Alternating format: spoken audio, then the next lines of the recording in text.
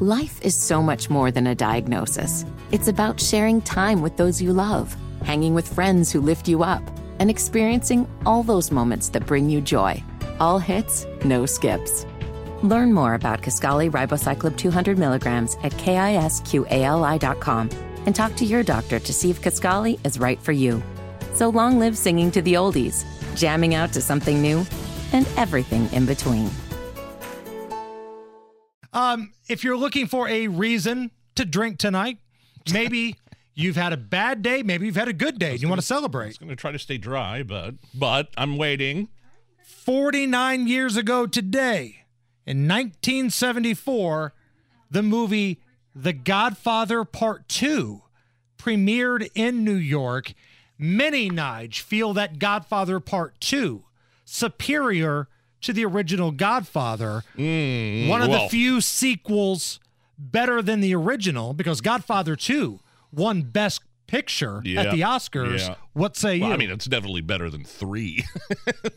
Godfather 3 was UHF was better than 3. One of my favorite comedians, Artie Lang, always used to have this joke, and he said, the Godfather box set DVD would be the perfect thing to bring to parties. You could watch 1 and 2 and do Coke off 3. And it's sort of Godfather. I count him as one movie almost. I really do, because I have to watch him when I watch. Sometimes they play him over the holidays, and I'd watch them straight through 1 and 2. It's just one long movie for me. I'm a Godfather 1 kind of guy for the Sonny Corleone factor. Yeah. There's a lot more James Caan in the first one, and him being the hothead, red-ass Sonny Corleone, to me, I think that's a fun character.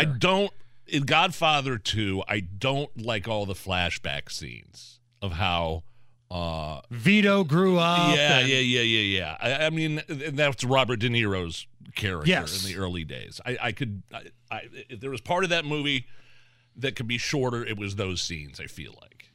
But man, Part 2, I've heard a lot of people say it's better than the original. What other sequels do you put in the category of you can make a case for it being better than the first one? You're going to have to let me do some research on that. I can't think off the top of my head. Because I'm coming at you every time with The Empire Strikes Back. Empire Strikes Back better than A New Hope. And it's a lot darker, too. I mean, for God's sake, there's torture scenes. They tortured Chewbacca and Han Solo. They cut Luke's hand off. Right. Spoiler. But I've always been a dark side guy. I was team Darth Vader throughout the whole thing. Sorry, Revenge of the Nerds, Nerds in Paradise. No. I'm not saying it's as good as the first one, but I'm saying it's good. It's funny. It holds up. I'm not saying it's as good as Revenge of the Nerds, the original, but Nerds in Paradise, they go down to Fort Lauderdale. The Hotel Coral Essex. Yes. Yeah, I'll watch it, but I have the original Nerds on such a pedestal. I understand. And I kind of feel like that's happening here in our radio station building, because we're on the 4th floor, and it used to just be us WIBC people. Yeah. But now the lambdas of the Fan have moved down here, and we have to share a floor with like those dirtbags JMV and Jake Query and Kevin Bowen and Andy, all those guys. The Tri-Lambs have moved down to our floor here. Do not go anywhere. Top stories coming up next. This is the Hammer and Nigel Show.